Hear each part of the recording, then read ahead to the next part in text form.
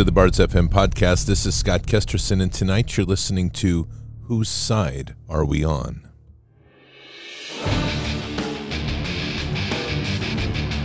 This war is real. Fighting is everything. Even though I walk through the valley of the shadow of death, I will fear no evil. Tempt not the righteous man to draw his sword. Conviction, righteousness, ruthlessness. To understand tolerance, you have to understand the line of intolerance. War is the teacher, soldiers are the students. They become the bards of war. Good evening, Patriots, and it is Wednesday, July 6th in the year 2022. I have to apologize today for canceling Bended Knee. I was out at the other property and didn't expect to be out there as long as I was. Had a visit from some great neighbors who came over and wanted to pray, and it took a little more time, and so didn't have my remote kit with me, but I'll make sure that doesn't happen again. But anyway, before we begin tonight, make sure you're taking care of your sleep and all the essential things we need in our household right now to ensure good sleep and good living. MyPillow.com/Bards is the Bards Nation's landing page, and it's a fantastic location to go to get the greatest sales and latest sales on MyPillow. If you head on over there, MyPillow.com/Bards, your promo code is BARDS, B-A-R-D-S, and you'll see all the latest specials with a flash sale right now going on My Pillows for $19.88, My Slippers with a new all-terrain tread for $49.98, that's $90 off, and many, many more things. But I want to draw your attention to one particular product, and it's the Vanessa Horabano Lion of Judah painting. And that's, scroll down a little bit on the page. Those are on sale right now for $28. They're a beautiful print done in the honor of Revelations 5:5. Then one of the elders said to me, "Do not weep. See, the Lion of the tribe of Judah, the Root of David, has triumphed.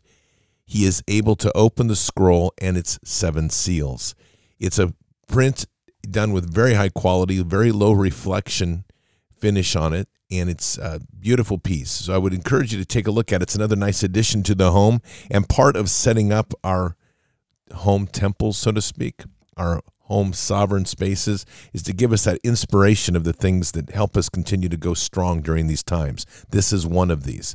So check out MyPillow.com/Bards. Your promo code is BARDS. All sorts of incredible savings on things you need for your home, for better sleep, for the bathroom with great towels as an example, great mattresses, mattress toppers.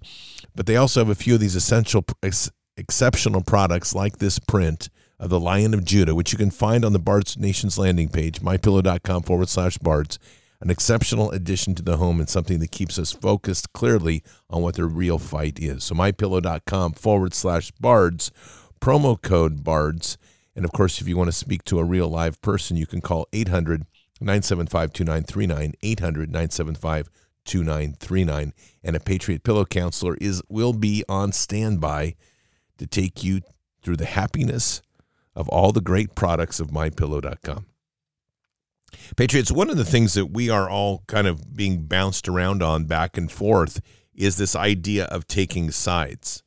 Right now, we're kind of in this duality, this black and white. You're either going to be a liberal or a conservative, a Democrat or a Republican.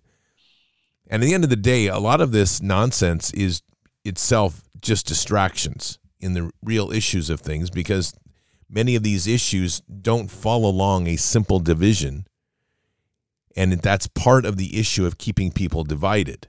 I want to read to you a very important passage, which I think is very relevant tonight, and it's Joshua 5:13. "Now it came about when Joshua was by Jericho, that he lifted up his eyes and looked, and behold, a man was standing opposite him with sword drawn in his hand. And Joshua went to him and said to him, 'Are you for us, or are you for our adversaries?' He said, 'No. Rather, I indeed come now as captain of the host of the Lord.' And Joshua fell on his face to the earth and bowed down and said to him, 'What has my Lord to say to his servant.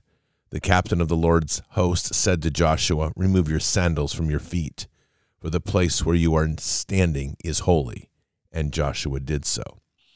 We often forget that it's from a perspective of God's perspective, this nonsense of bifurcation, these dualities of things actually don't exist.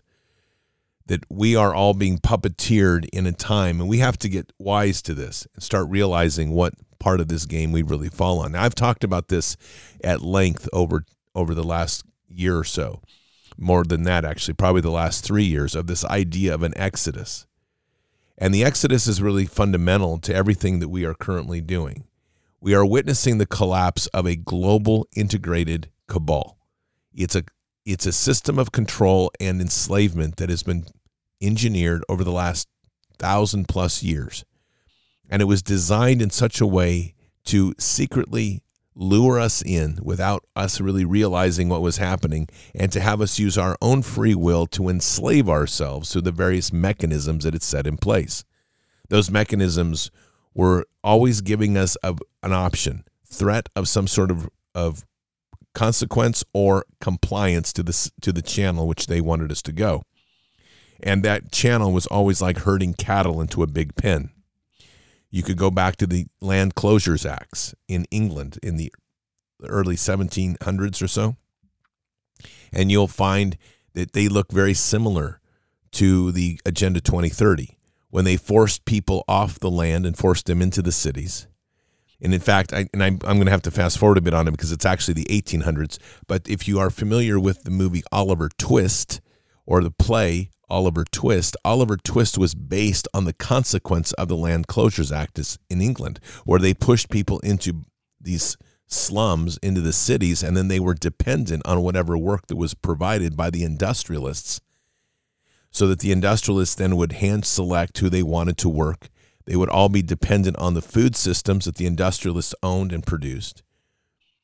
And in this whole period of time, child labor was on the top of the production scheme, because it was all about keeping labor costs low, forcing families to put their children into an enslavement of work, and to continually put the stress and burden on the family to ultimately break it. These plans that we're faced with today are no different.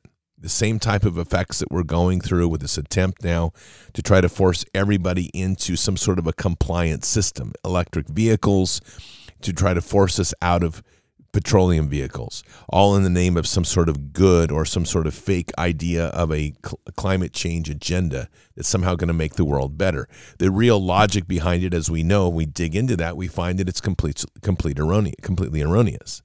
And what do we discover? Well, we discover that the carbon footprint, if you want to use their own methodologies, of a gas vehicle versus an electric vehicle is almost equal. It's a net zero gain. But it has a feel-good factor that people like. And because of that, there's this sense of like, well, I can pull it in my garage and I can charge it with my electricity, and I don't have to go to a gas station, not taking into consequence of where that electricity actually derives from.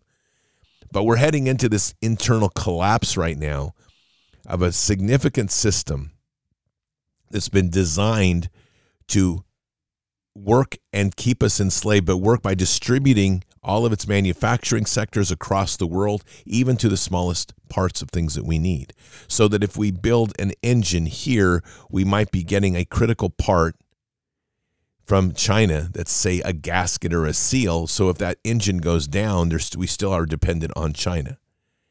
You see, this is the whole integration of the system, and that system is a fragile state right now, and it's starting to unravel. And it's going to be up to us to make a decision on that path we want to take and what side we're going to be on. And I will tell you, that side is not theirs, and that side of good or bad or evil and darkness that they want to portray, and then all of a sudden we're over here on the Republican Party and we're all good. That's all erroneous. This path we have to take is a path of sovereignty. It's a path of a exodus, a breaking away and getting back to some very fundamental principles of what made this country great, which was localized manufacturing and keeping things independent and keeping things in our own control. There's an article I'm going to read some quotes from. It's called The One Solution to All Our Problems. It was published today in of2minds.com by Charles Hugh Smith. And it's the title is a little bit of a clickbait by his own admission. But I'm going to start out with this. If you don't keep the foundation, the industrial base, glued together, then all the high-minded ideological and financial fixes will all be completely, utterly meaningless. When the generator breaks down and you can't fix it due to a lack of critical spare parts, that isn't a problem that has a progressive or conservative fix. Printing money and tax breaks won't fix it either, and neither will ideological fixations like global markets. When it comes down to it, manufacturing and industrial bases are the entire aspect of how we reclaim power in this country. But we don't do it by concentrating, but by decentralizing. You've heard me talk a lot about right work, which is the fourth pillar in County by County. And right work is that principle of us taking control again of our lives and taking control of our incomes and using our gifts and talents. Some of this also means going back to go forward. It means relearning old skills to how to make things again. And some of that is dependent on us. A lot of that is dependent on us being innovative and applying our own knowledge to create new ways of doing things. We have become very conveniently dependent on all the tools that people provide us in the digital realm. So a difference between a tool in the digital realm and a tool of the past. A tool of the past will take for example, an axe, or we can take a chisel, or we can take a hammer. With those tools in your hand, depending on your skill, you can make things. And you can give those tools to 15 different people, and each person can make something different and unique. Even if they're making the same thing, it will look slightly different. And those tools that you are given will last generations. They're not going to simply go away. In the digital world, we're given tools, but those tools are controlled by a master behind the scene, pretty much like Wizard of Oz behind the curtain. And those tools are updated and changed and modified. And each time we have to relearn how to function within this digital tool, knowing that what we make won't last anyway, versus what we make by hand lasts generations and generations. That mentality of having things last was part of my grandfather's and grandparents' time, even part of my parents' time, being more conservative, being stewards of what we had, being conservation driven so that we weren't just a wasteful society. The digital society has led to us being a consumption and wasteful society. It's a disposable society. Everything that we make has some sort of disposable end to it. And so part of this is looking again at how we are living and making these very difficult choices, and difficult sometimes and challenging definitely, choices of the direction that we want to live and how we want this country to be. Our nation is accelerating quickly into this whole idea of the fourth industrial revolution, into advanced sciences of modifying DNA, into dealing with opening up portals with like CERN and doing advanced physics to create quantum realities within our world, to bring in quantum computing and all these other things. And the question that we have to constantly ask is, who's deciding that we need it? And two, what benefit does it bring us? I listened to a video the other day of one of the founders of quantum computing, and his comment was very interesting because he referenced this computing experience when he was next to a quantum computer, and his comment was being next to the large cubes that are these large quantum computers about the size of a small room. He said it's like being at the altar of an alien god. Well, yeah, I'm sure it is, because he's also one that believes that we need to bring in and it's a necessity, we need to bring in a new era of human being, a hybrid human, a transhuman, or even AIs that have consciousness and sentient thought. What we see right now on a global scale with this integrated system is that without technology and without advanced technologies that work beyond our capacities, artificial intelligence, quantum computing, this system can't function. So the question really is, why are we pushing so hard at something that can't function without us? Or that can't function unless we create an alternate of us. My mistake.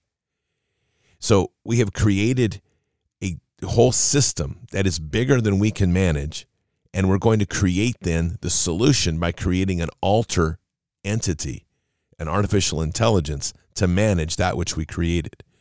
That's definitely a definition of insanity. Because by definition there, we're talking about pursuing an outcome that leaves us removed from the equation. And yet that's the push. And the push is really driven on a couple of things. Greed, because people want to gain more power, gain more wealth. And then there's the aspect of we can do it, which just because we can doesn't mean we should, because we've lost our moral base and our whole function and question of what is it really that we're trying to accomplish here on earth, and what is our time here really spent and should we be spent doing. Another quote from this article today: greed is good until you sacrifice your national security and your industrial base for a few extra bucks. If you don't fix the industrial base, then the whole shebang collapses. All those little things like a judiciary, law enforcement, and food supply system all rely on a functional industrial base, by which I mean the interwoven industries that made the millions of essential parts and components of a complex industrial system. And yet what we've seen is they've stripped this away. They've moved key portions around the world. And in so doing, we have lost control of what we normally do, which is to manufacture things that we need and consume, and do it within our own walls. Instead, now we have to rely on parts that come from China and Sri Lanka and India and every other part of the world out here, Mexico, Brazil, Venezuela. And all of these pieces that we assemble, then everything is done on one simple principle: what's the lowest cost to produce something? Here's a partial list I give you some ideas of simple things that we need, that many of which are not even made here. Plastics, sealants, solvents, lubricants, gaskets, O-rings, filters, and specialized ceramics. And that is a huge list, by the way. Wires, piping, fabrics, glass, steel, lenses. Did you know that we don't even make lenses like glass optics here anymore? If you want to get a scope with American glass, you can't do it. If you're going to get a scope for your rifle, you're going to get German glass or you're going to get Japanese glass, or cheaper, you're going to end up with Chinese glass. We don't manufacture the optics anymore. We used to, but we don't anymore. Same thing goes true with almost every single item that you touch, unless you really dig and research. And you'll find that, and I have done this extensively over the last few years, of making an intentional effort to buy only American, it gets increasingly difficult. You've heard me mention before Carson Shoes out of Portland, Oregon. They make a true running shoe, an alternate running shoe for trail running. They are the only shoe company in America that makes everything here. Everything else is outsourced in one way or another, and they, including the gluing procedure and the assembly, he's having to use equipment that goes back to the 1950s because they don't make it anymore. All of the rest of that equipment is overseas in China. There's a sunglass company in Portland, Oregon that makes really cool sunglasses. I've got a pair. And I support them because they design and they assemble here and they do some of the finishing here, but the CNC machines necessary to create key aspects of the glassware, because I've had a conversation with them, are so expensive that the only place they can afford to get it done is in China. We are completely dependent on this global system, and that's how it was so designed, always to keep costs down.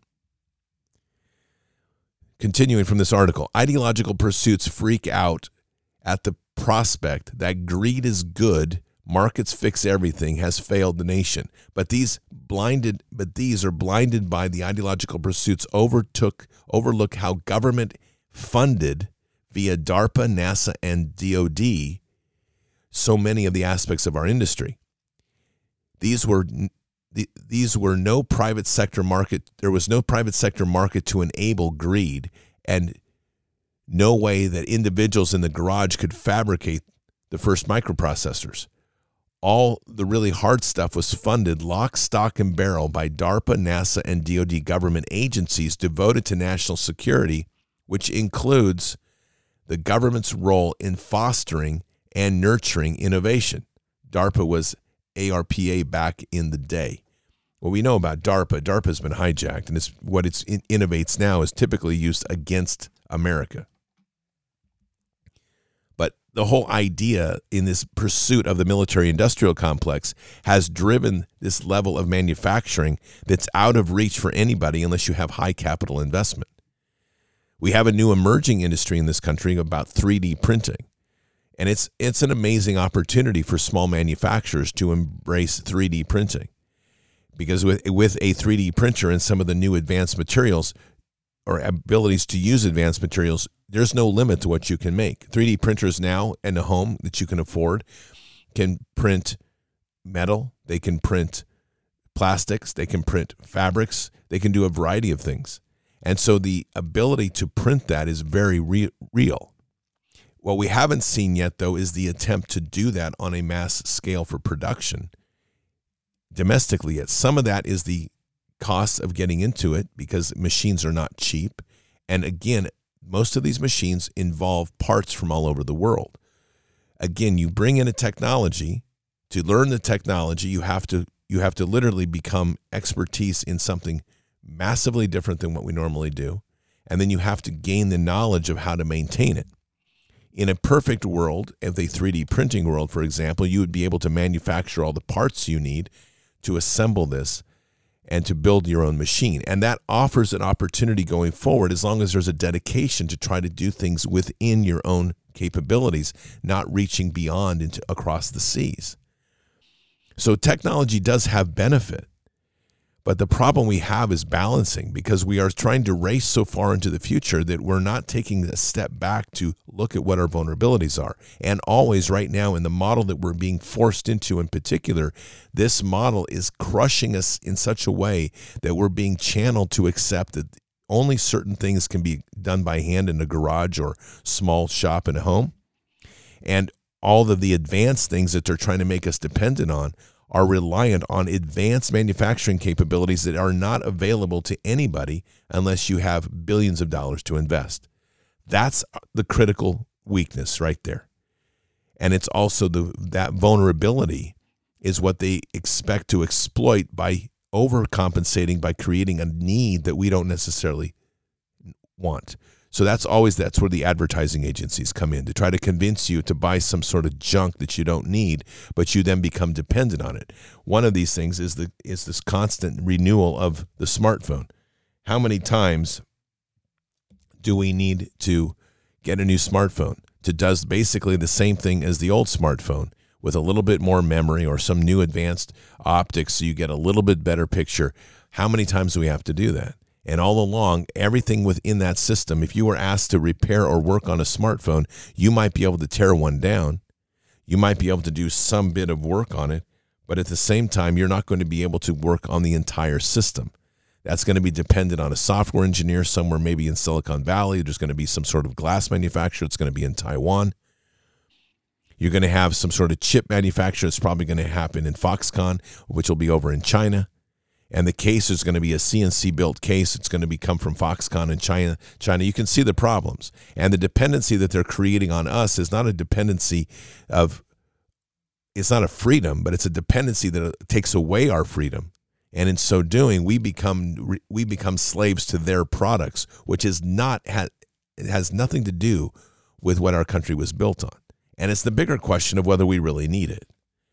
But again, creating dependency on their products is critical to taking away our freedoms.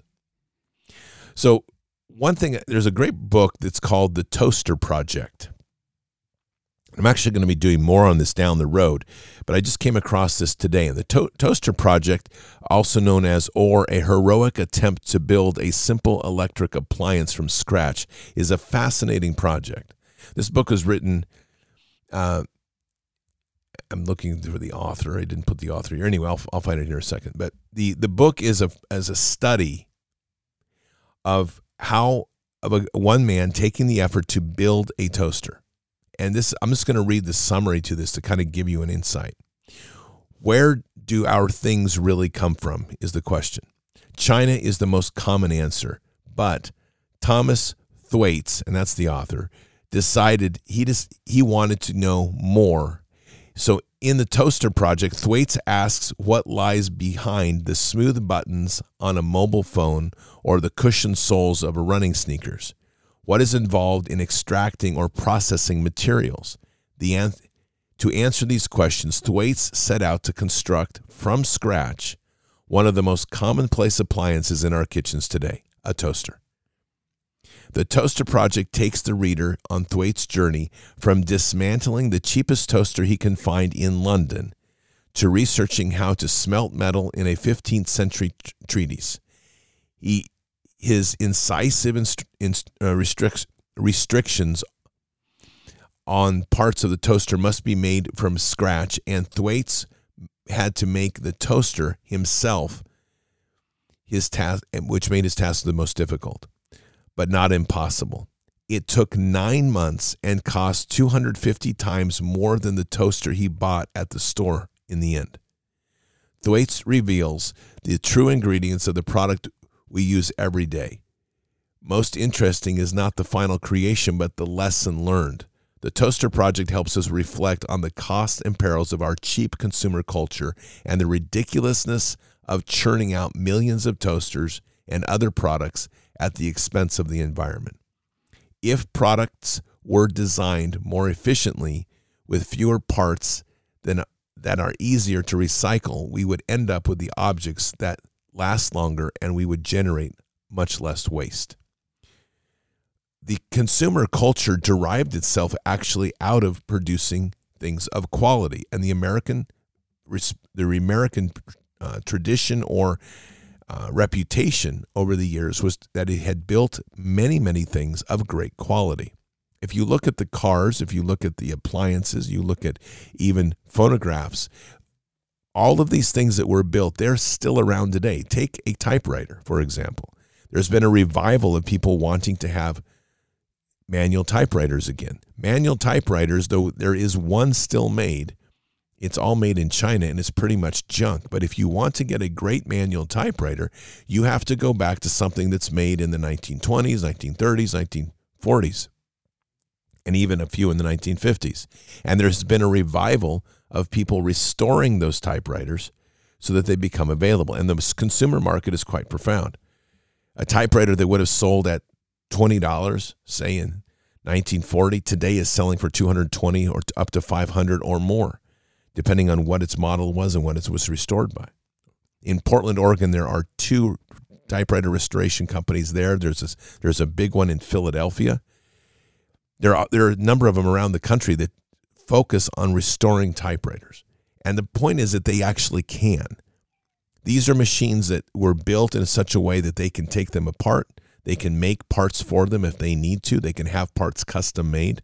Today, you couldn't do that. Imagine wanting to restore an old Apple Mac or something like this. We all know that's not going to happen. And the parts are not available. The software is gone. There's no updates available for an era of software, say for the original Mac desktop. You can't even get software for it today, and there's nothing that will run on it. The old 5 1/4-inch floppy disks, they're gone. And before that, it was 8.5-inch floppy disks, like the PET computer, which we had in our high school. That was a big deal when they brought in the first computer in 1983. And it was a PET desktop, a big CRT screen, green screen with little cursors going on for it. I'm dating myself, but that's okay. That was the era. And you can't even make that computer function today without having custom software created. It has no function. But if we go back to some of the appliances of the old, where it was based on manual work and there was a touch of a human aspect in it, those are still relevant today. So while I can't use a pet computer or I can't use an old Mac to type a letter, I can get and that was done in, say, 1983, or a Mac that was done in, say, 1988 or 1989. I can today still buy a computer or a typewriter from 1910 or 1920 and type out a letter on a ribbon with paper that is all still able to, I can get the parts and I can maintain it today. That's somewhat of what we're talking about here, which is a perspective on legacy. And again, the choices that we're trying to make. So much of what is being forced upon us right now is a perspective that we need to move forward into the future. And there's an accelerated push to get us there. We are constantly being pushed forward to being told that we can't survive in this new world unless we have robotics and AI manufacturing, or the gigplants that Tesla's building, where everything is built by robotics. There's no human beings involved. We're told that this is the future, and they're selling it by basically telling everybody the machines will build it all, and all you have to do is sit on the side and don't worry about anything. We'll give you a UBI, Universal Basic Income, and you can explore your future by doing whatever you were designed to do, but the machines will take care of everything else. That's the future they're painting, and it's a future that ultimately replaces human beings. They're trying to build, as we know, vertical agriculture facilities that have some human oversight, but most of it is done robotically. Things are monitored and digitally controlled, and they talk about it in terms of efficiencies, and they talk about it in terms of mass production, both in the same breath. Because food is critical, they say, and this is how we have to do things. But these same products that they're growing can't exist unless they use CRISPR technology, which is gene editing, or some sort of gene addition to these products. Modifying the genetics of the seeds is what makes that possible. Changing the ambience or the frequencies of the light is what allows them to pull out certain qualities in the product. So again, we're back to the same question of what is it that we really need? The life that this new great future is, whoever controls this fight, whether it's the Republicans or Democrats or the cabal or the good white hats, that future has one common trajectory. And that future is a future that we are looking at that will ensure that we are tied to technologies in deeper and deeper ways. In fact, if you water down this kind of theory of the white hats versus the black hat fight, the black hats want the technology to manage us as a totalitarian entity that will oversee all the world and manage every aspect of our lives. Somehow the white hats have come up with a way that AI can be our friend. And you can see that actually play out in a movie, in the fourth version of Matrix that came out this last year, where literally Neo encounters the future of the folks of Zion, and the AIs are now working together hand in hand to solve world problems that the cabal has created, not us. Missing in all of this equation is, where is our relationship with God? And that's the big breakaway right there, because you can chase these other white rabbits, if you will, and they'll take you places. And I don't know where that takes you. And I will tell you myself, it's not a path that I'm interested in. It's a path that is constantly trying to break new boundaries of what our supposed limitations are. It's the same path that's trying to play in one way or another. They're exploring the ideas of cracking open other portals like they're doing at CERN with super advanced technologies to do what? And for what benefit? And they'll try to tell you what that benefit is. Like they'll try to tell you that the space program that never actually went to the moon, but that one that they say that did, that somehow one of the great outputs of the space program was duct tape. You'll hear that one come up all the time. And I scratch my head and I say, okay, so you're telling me we had to go to the moon to figure out duct tape. I doubt it. But this is how we market. We see the marketing engine kick into place to try to convince you and justify all of the great innovations that we make that somehow we can't live without, right? We somehow can't live without cell phones now, even though we did for about 2,000 years. And somehow we can't live without a computer, even though we used to write letters and have it. Even in my time, letter writing was pretty common, and you did it, and there was a lot of greatness that went with it and a lot of thought that went to that pen and paper. And while I'm not denouncing in any way the instantaneous nature of some things, the benefit of that sort of rapid communication, our dependency on it is exactly what steals our sovereignty. That's the key. So as we move forward here, we come back to that critical question. In the future that we're trying to build, what does that relationship with God look like? And therein is the biggest question of all, because once we establish that foundation, we develop the pathway that's before us. If God's going to be secondary or non-existent, then that path of technology is a glorious one. It's one where we become masters of the universe. We become gods ourselves. And that's ultimately the lure. And all that happens by disassembling everything, breaking it down into its component parts as the industrial nature of things does, and then distributing that to various factories, which are done by robots in ways that we can't do, with a repetition perfection that only a robotic system can. And we become used to seeing everything in an exact replica of itself. We lose the whole essence of the imperfections of being human, and we just become a product like everything else, and all we do is constantly pursue this other level of things to try to escape that experience of being human. When you return back to a base and you start doing things yourself, we start to see that there's a uniqueness that develops in the way each of us builds something. A carpenter that does work on one place may not do it exactly the same in another. And yet when you put two carpenters together that are masterful, they will each do something a little different, which is their style, their nature, their way of using and mastering the tools that were given to them. There is an obsession right now with trying to move to an advanced way of being. And literally living simple so others can simply live is being lost in the whole equation. So again, we layer on and on and on these tiers of insanity that go about us to where we're trying to always fix the problems that we're creating by our very technologies. Back to this article, it's an interesting perspective here that I'm going to kind of wrap this up with. And it says, pick one, America. National security of the essential material foundation of everything, the industrial base or the global markets, maximizing greed, corporate profits. You can't have both. Choosing global markets, maximizing greed, and corporate profits has left the nation catastrophically vulnerable in ways few even grasp because they don't understand the fragility of the material foundation of all the goodies and systems they wrongly assume are a permanent bright light. They aren't. We're getting a taste of the inherent instability of our dependence on global markets, maximizing greed. But the full banquet of consequences has yet to be served. We're facing right now a cataclysmic moment in our history, not just as a nation, but as humanity, because we've sucked into this concept of greed. The function of global markets is not about efficiencies. It's about greed for the few.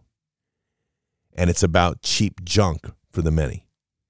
That outcome is where we are right now. We've become, as we've seen, dependent on corporate systems. We've become dependent on global supply chains and other supply chains. We've lost the very foundation of what gave us sovereignty in this nation. And so this is our juncture now and a choice to choose.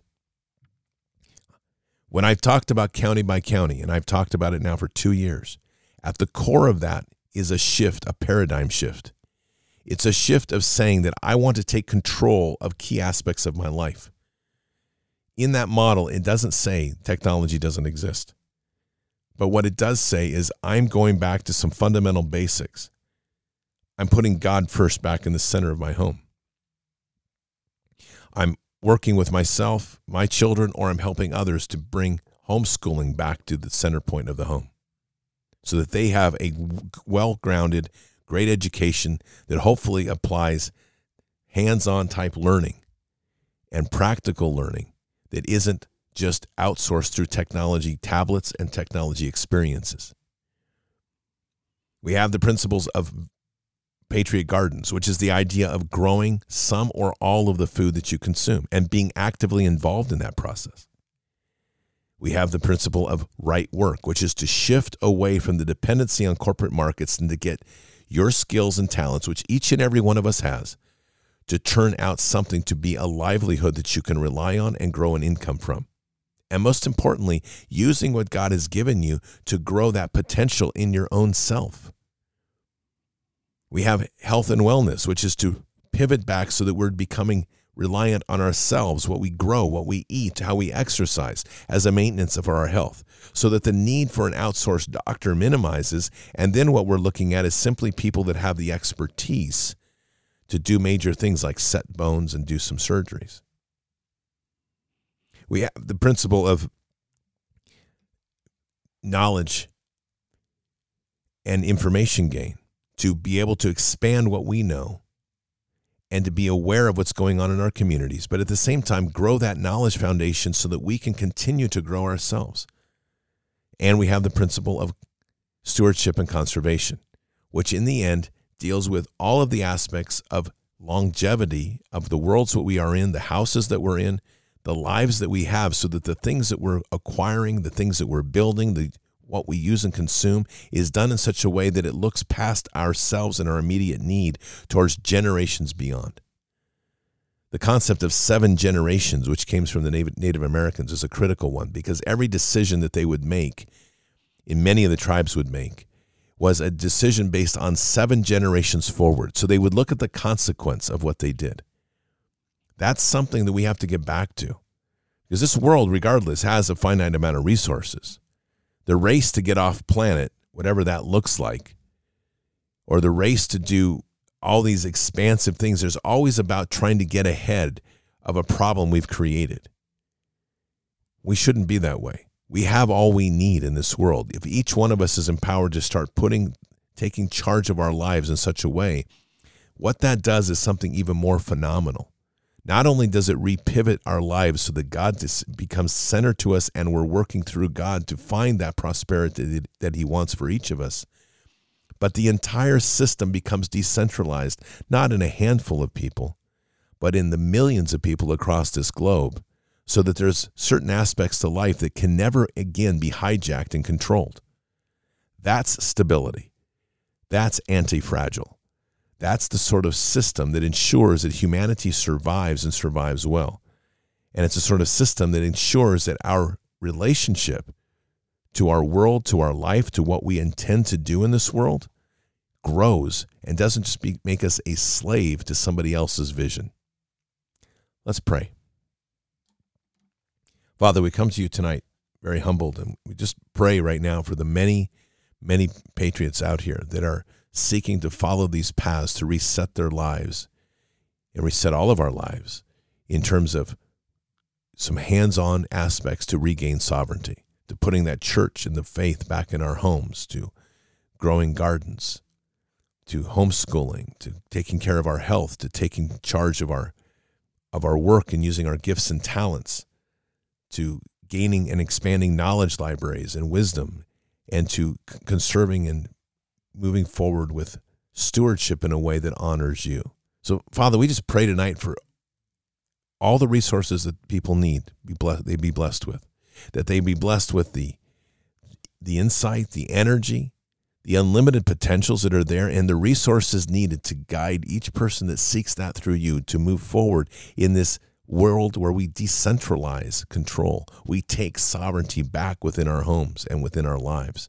And we use the gifts and talents that you've given each of us to prosper in a beautiful way, to reshape this world, not as one dependent, but as one separate and independent, viable, stable, and anti-fragile. Guide us in this pursuit, Father. And we say these things in Christ Jesus' name. Amen. So a few things just to think about. Because in a time like this, at a critical moment when there is so much pressure on watching a system unravel, there's always that question of what comes afterwards. Right now, there's these competing sides that are going for the same prize. They're all trying to control the world through AI and quantum. One's trying to supposedly control it for the people. The other's trying to control it for themselves. But somewhere in there, we never got a vote. In fact, that's just where it is. Like we don't have a vote right now. You'll hear them say things like, well, we're going to do great things and you're going to offer you a new future. I didn't ask for that. I didn't ask for the future of being dependent on more technologies.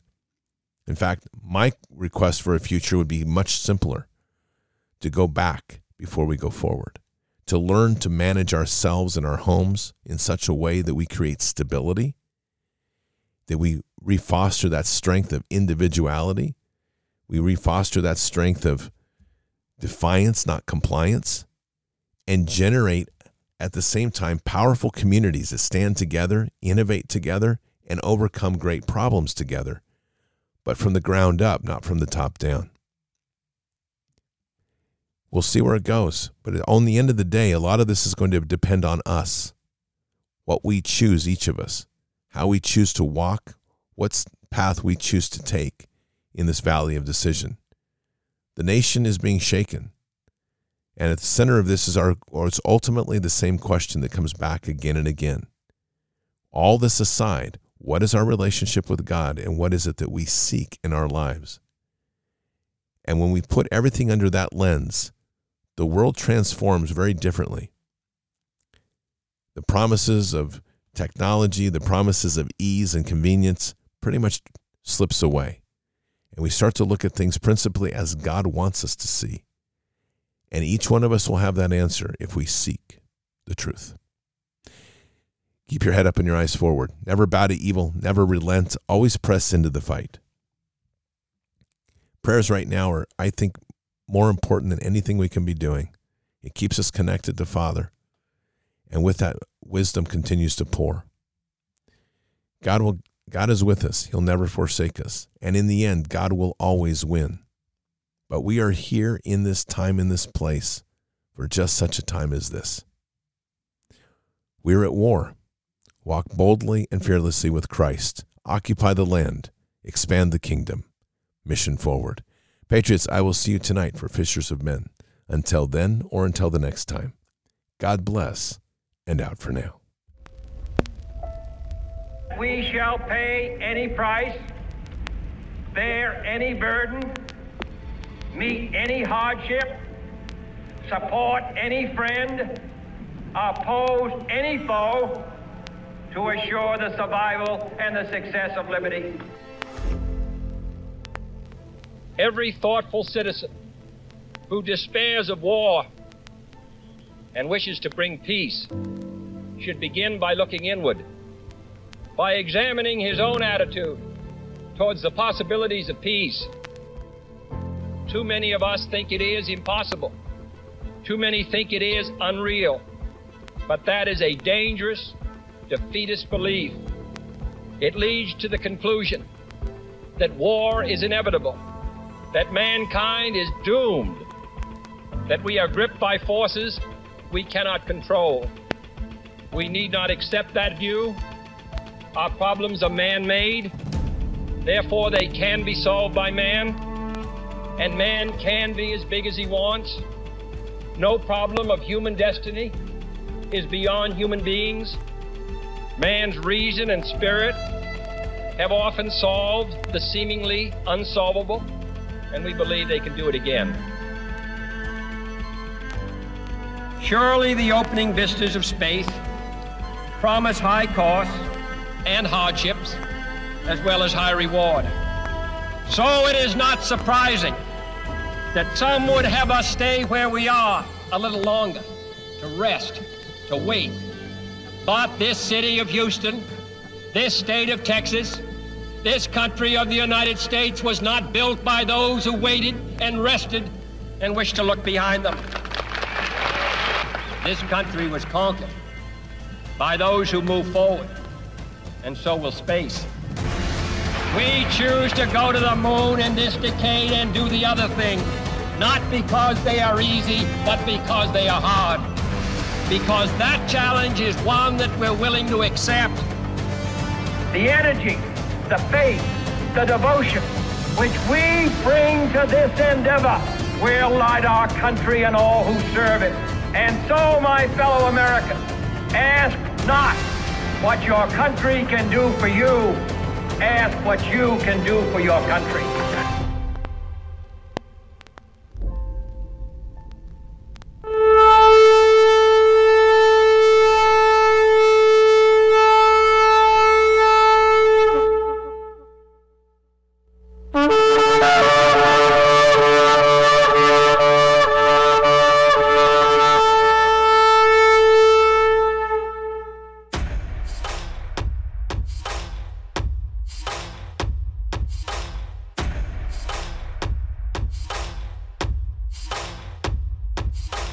An old evil that has waited thousands of years to show its face. It has only one intent: to destroy God's light and to enslave. It has no scruples. It has no rules but one: to win at any cost. But we will never bow, for we are the remnant that will hold the line. This is war. We fight. We push. We climb. We never give in. We become the nightmare that evil didn't know could exist. We pray. We stand. We live by the words, "In God we trust." We fear nothing. We are the light that can never be extinguished. We are patriots. We are the digital army that will help deliver God's wrath.